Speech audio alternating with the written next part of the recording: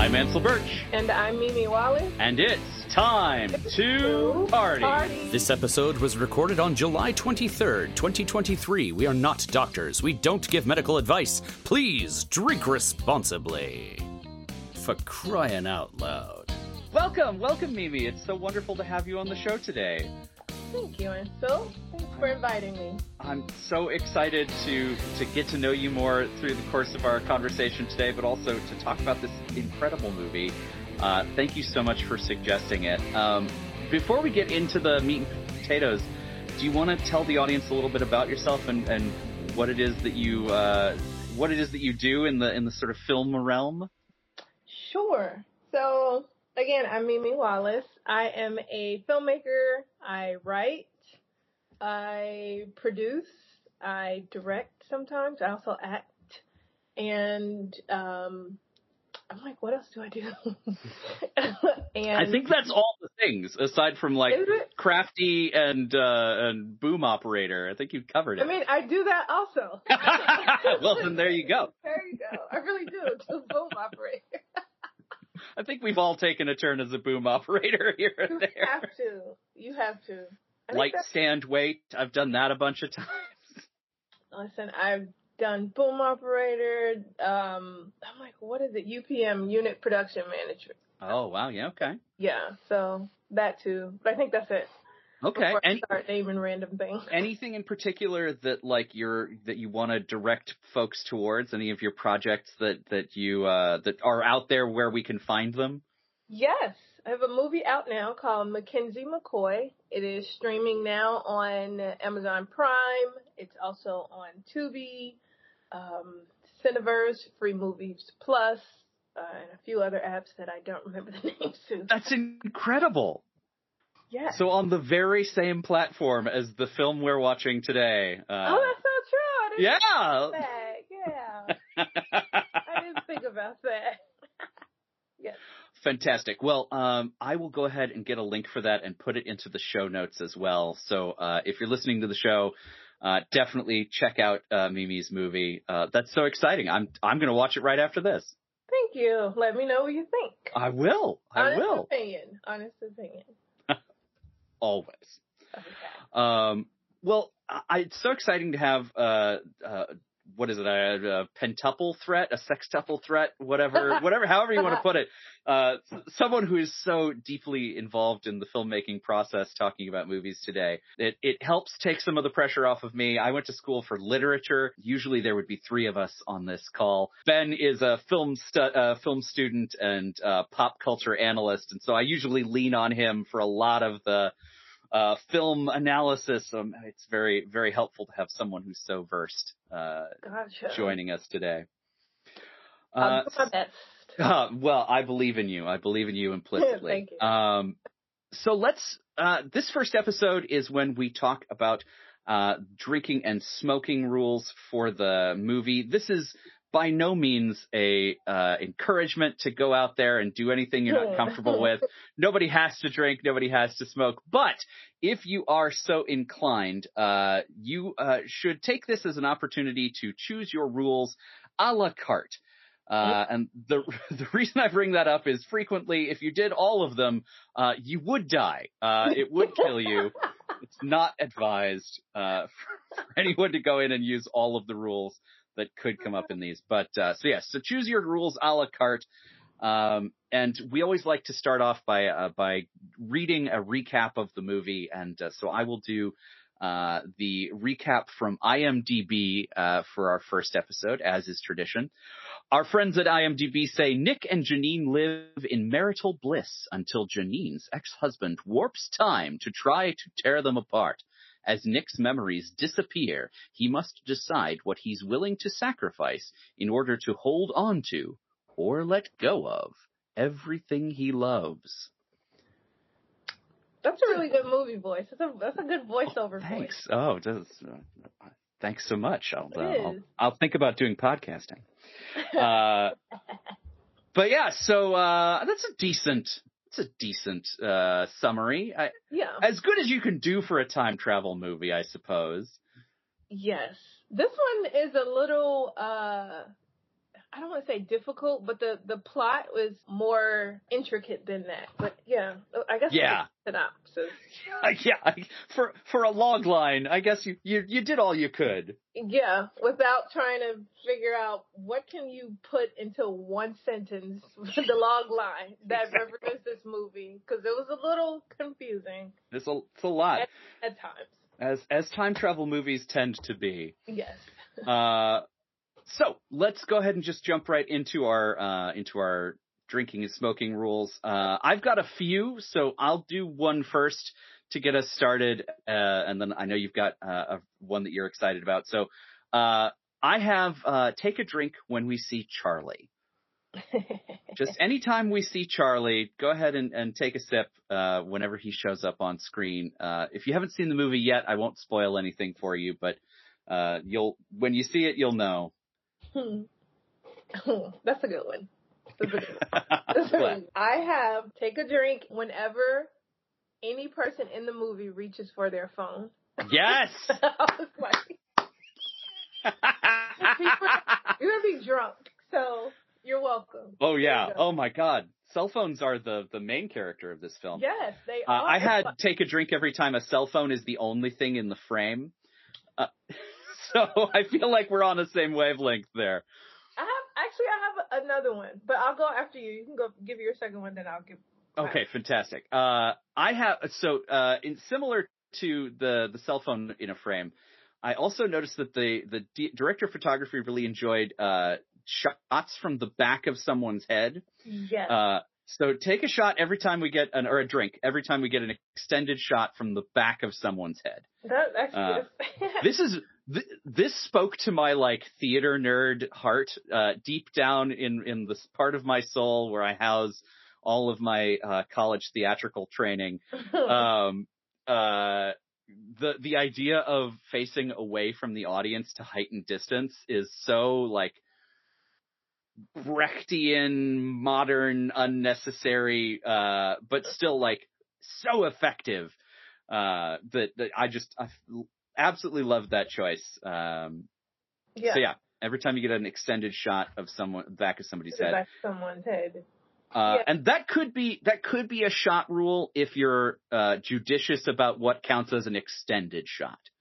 That's what I was thinking. Also, I was like, the word unnecessary is important because some of those shots were unnecessary.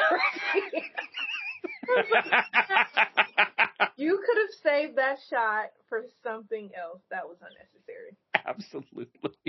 Okay. My other one is take a shot whenever the time warp happens. Right, and then specifically the wave, or anytime we switch. Yes, the wavelength. Okay. Whenever the wave happened, I was like, okay. Maybe I just felt like they could have used something else. I like what it represented, the time travel, but I was like, this feels very Final Cut. Let's figure out, we're like, what effects can the script said VFX here, and afterward they were like, the first effect they found in Final Cut. Like, what is this? Oh, that's so interesting. I loved it, but we could talk about that in the review. But related to both of the things we just were talking about, my last rule for us is take a sip every time the director of photography was just allowed free reign to make a pretty image on screen. That's the whole movie. The whole movie, right? This is why that's a sip. That's very specifically a sip rule. Because man, this movie was gorgeous. But I think specifically about the scenes where, maybe we're doing some voiceover, maybe not. Maybe we're just like listening to some music on a radio or something, and the DP was just allowed to like frame up this gorgeous sunset with a model fluttering a silk behind, or two fishermen in a boat, or whatever it is. That, or like a slow pan around every room, like the entire room. Like, okay, thanks for giving me a tour. Yes. Thank you. You gotta love a 360 virtual tour of somebody's home or apartment. Yeah. 100%. But at the same time, I was like, these places are beautiful. Oh my God, right? These are beautiful. Even when he's single, his apartment is freaking gorgeous. Oh my God, their home was gorgeous. Oh, the house with Alex? Whoa. I was like, I need all of this. I need all of it. And then Apparently, I also noticed, like, and this is like just random, but the phone had like the flip phone that they had. I guess that was in the beginning. I was like, it has like 3 buttons on there. Where are the rest? That's all you need. Maybe that does everything. Okay. Yep. But it was a beautiful phone. Oh my God. The flip phone by itself, I mean, granted, it is the prop that gets handled the most. Mm-hmm. But what a brilliantly designed prop. Yes. It's so sleek and clean, and it feels futuristic, but still like current. Yeah. Absolutely brilliant. Yeah. Hats off to the props department for that flip phone. Props, and as you said before, the DP, it really is a beautifully shot movie. Gorgeous movie. So lush. If you got into this for nothing else, the cinematography is just amazing. Chef's kiss. And also shout out to whoever did the color grading. That helped also. Something that I've noticed a lot recently, especially in films and movies that are done for these streamers, is the lighting has been, and I'm not alone in that. I'm not special in that. Everybody's talking about lighting nowadays, but they really lit this thing to the heavens.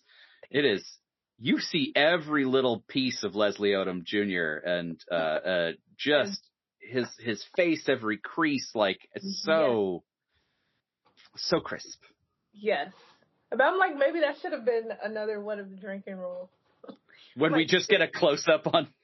Yes, of Leslie's face. Take a drink every time they did a close-up of Leslie or Cynthia's face. Just a super, super close-up. That's like the hat rule, where it's like, where you put a hat on the TV and every time somebody looks like they're wearing it, you take a drink. This mess you up. Like, don't do all of this, as stated at the beginning of the podcast. We're not doctors. We don't give medical advice.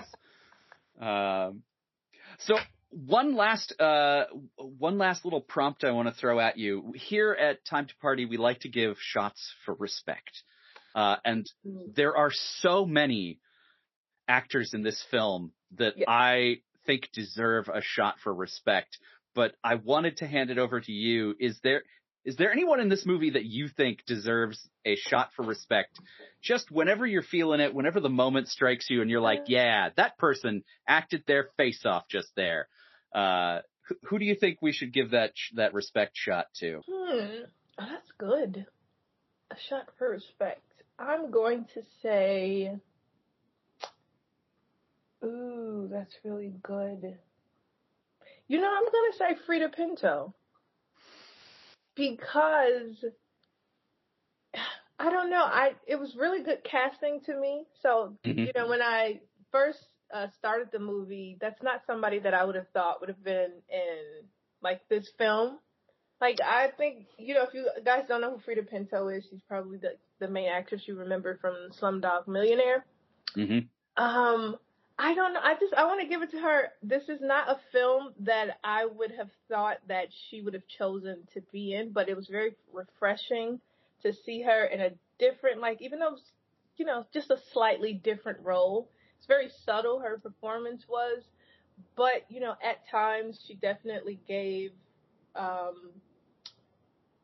like, good performance, like a good, strong performance, even though it was subtle. So I think it was just like an element of surprise for me to see her in something different than what she normally does. But, also if you follow her career, she doesn't really do the same thing. She's not really in the same genres of movies all the time.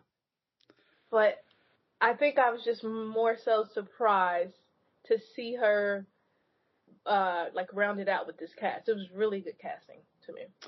Truly, the entire cast of this movie is just firing on all cylinders.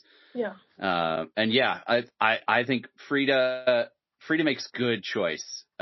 She brings so much to this movie that like Alex could easily have been a character that didn't matter as much, you know, like yes.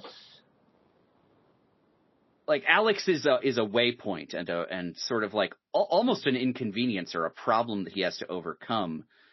And could easily have gone that direction, but because Frida did such a strong performance, like she's so compelling and arresting, and you really understand, like, spoilers if you haven't seen the movie yet, you really understand why spending his life with Alex starts to feel like something he could do. Yes. You know, like she's masterful performance. I think that's a great choice. Yeah. You know, I was looking forward to, I feel like they could have gotten like a little more into the background of her story. Yeah. Because, you know, her performance was strong yet subtle. So that's why I was like, I'm going to go with Frida. And also I really like her as an actress. Yeah. She's so good. Phenomenal. All right. Well, great choice. And that, I think, is it for episode 1. If you are joining us for the first time to party here, we do 3 episodes. Our first episode is this drinking and smoking episode where we talk about things we saw in the movie that come up over and over, repeating tropes. Episode 2, we're going to do a full review of the movie. We'll break it down. We'll talk about what we liked, what we didn't like, what fascinated us. And then in episode 3, we will do an edutainment section where we will talk about something in the movie that caught our interest that we absolutely loved. That stuff is all in the future for you. Thank you so much for joining us for this first episode on Needle in a Timestack. We had a great time. I hope you had a great time. And there will be another episode coming out next Monday with our full review. But in the meantime, if you'd like to find us online, you can follow the podcast on any of your favorite podcatchers. You can also interact with us using the hashtag #Time2Party. That's time, the number 2 party, as well as time, the number 2 party, all spelled out, thanks to Warwick. Mimi, where can folks find you online? I am on the social medias. Is that what people say? I don't know. I think so. Yeah, I think that's what the kids are calling it. The socials, everything, Instagram, Twitter, TikTok. I think that's all the things I'm on. Mimi the actress. MEMETHEACTRESS. Fantastic. And remind us the film that you have out on Amazon Prime as well as a bunch of other streamers. Mackenzie McCoy is streaming now on Amazon Prime, Tubi, Cineverse, Free Movies Plus. And, you know, if you guys are just, you know, interested, we have another movie also called True or False that is streaming currently on Tubi. Fantastic. All right. And we'll get links to both of those in the show notes for you. And you can find those at indecisionist.com/time2party. I'm Ansel Birch. You can find me online at Indecisionist on Twitter and at The Indecisionist on Instagram and Threads. Special thanks to April Moralba for our podcast art and to Marlon Longid of Marlon and the Shakes for our amazing theme song. This has been an Indecisionist production. Show notes and transcripts are available at indecisionist.com/time2party. Thank you all so much for joining us for this episode, and wherever you are in the time stream, remember, be excellent to each other. And party on, dude.